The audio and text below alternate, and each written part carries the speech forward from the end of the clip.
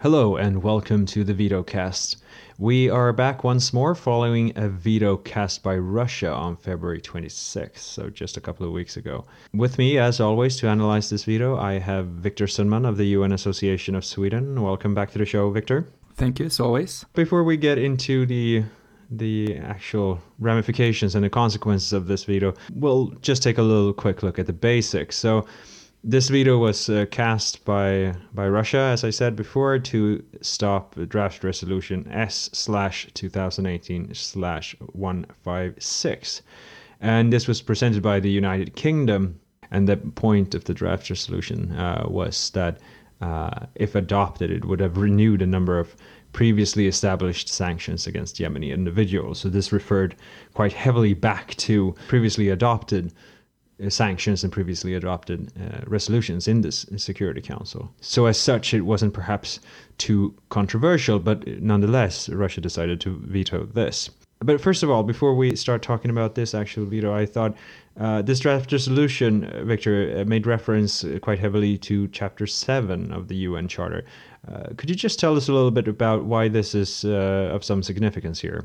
Yes, because Chapter 7 of the UN Charter is the chapter that contains actions with respect to threats to the peace, breaches of the peace, and acts of aggression. And it lists the enforcement mechanisms that are available to the Security Council to handle situations. And since this draft resolution, as you said, revolves sanctions against individuals in Yemen, these resolutions are taken under Chapter 7 because that's where the sanction as an instrument for the Security Council to use is located within the UN Charter. Usually the only chapter that is explicitly specified is Chapter 7.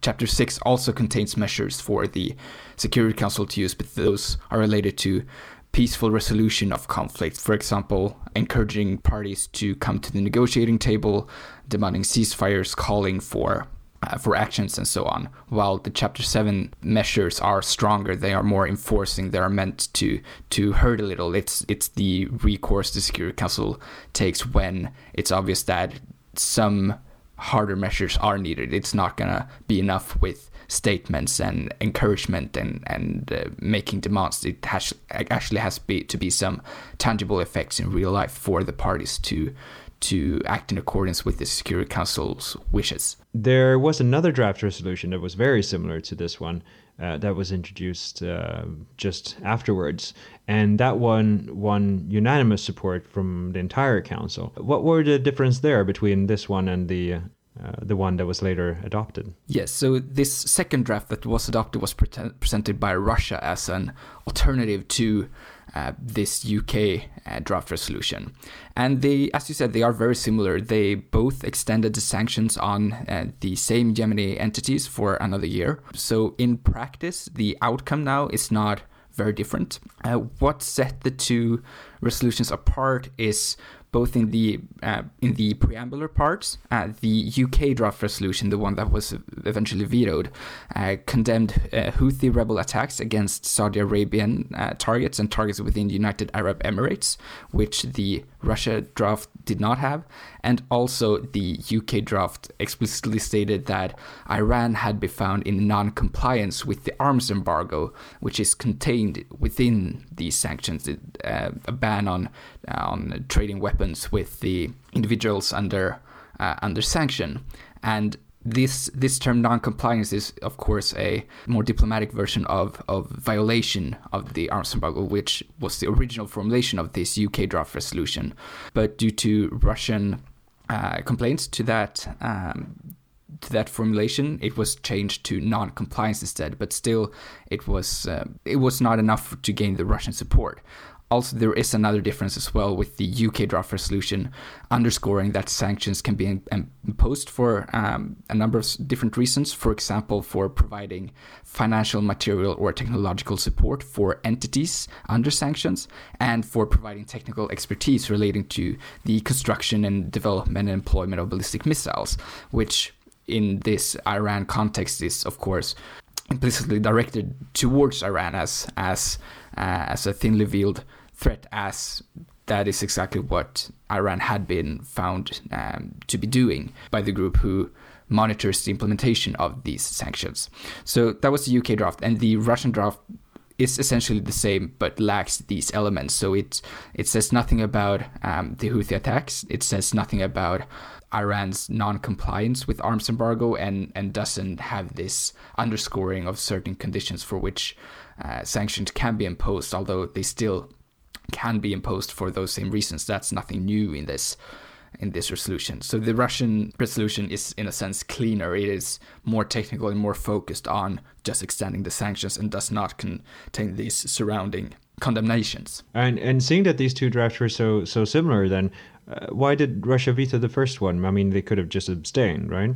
Yes, they could have. This is likely due to the Russia-Iran relationship, which is quite important at the moment, I believe, in understanding the Middle Eastern conflicts, not least in Syria, where Russia and Iran are both on the side of Assad and backing the Syrian regime in the efforts against the rebels and terrorist groups in Syria. So this is likely a way for Russia to gain some goodwill with the Iranians, to show that they have their back in the Security Council, that they will help them.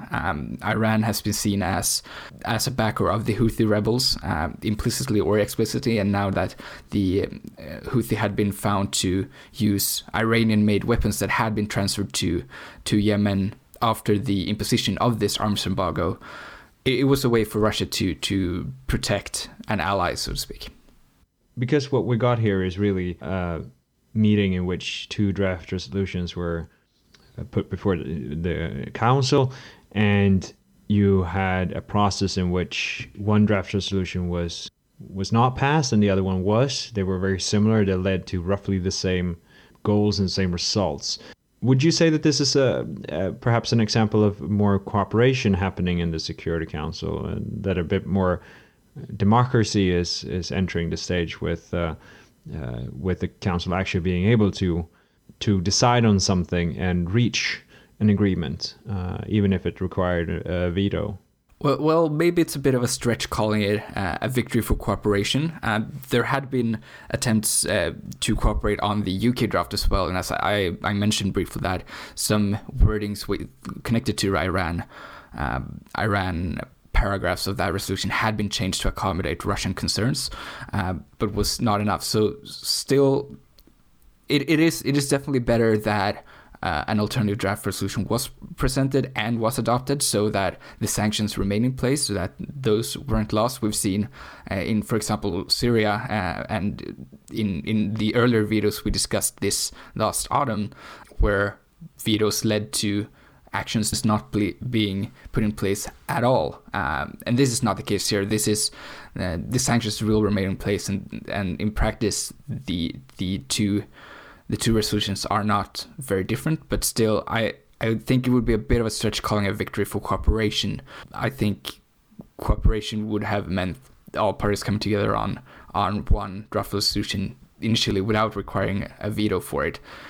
Of course, the second draft was adopted unanimously, which reflects that the council members all agreed that it was better to have this clean sanctions renewal rather than having nothing at all, and that the paragraphs relating to Iran were not essential for this sanction prolongation to be put into place. But still, there are some countries in the Security Council, not least the US, who feel very strongly about highlighting Iran's role in this conflict. So we're still some way from cooperation on this place, but it is positive that a draft resolution was adopted after all. Right. Thank you very much, Viktor, for your insights into this.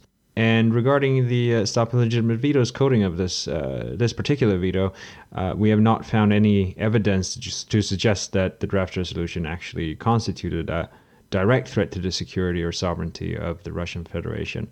And we have therefore codified this veto as illegitimate as per our procedure.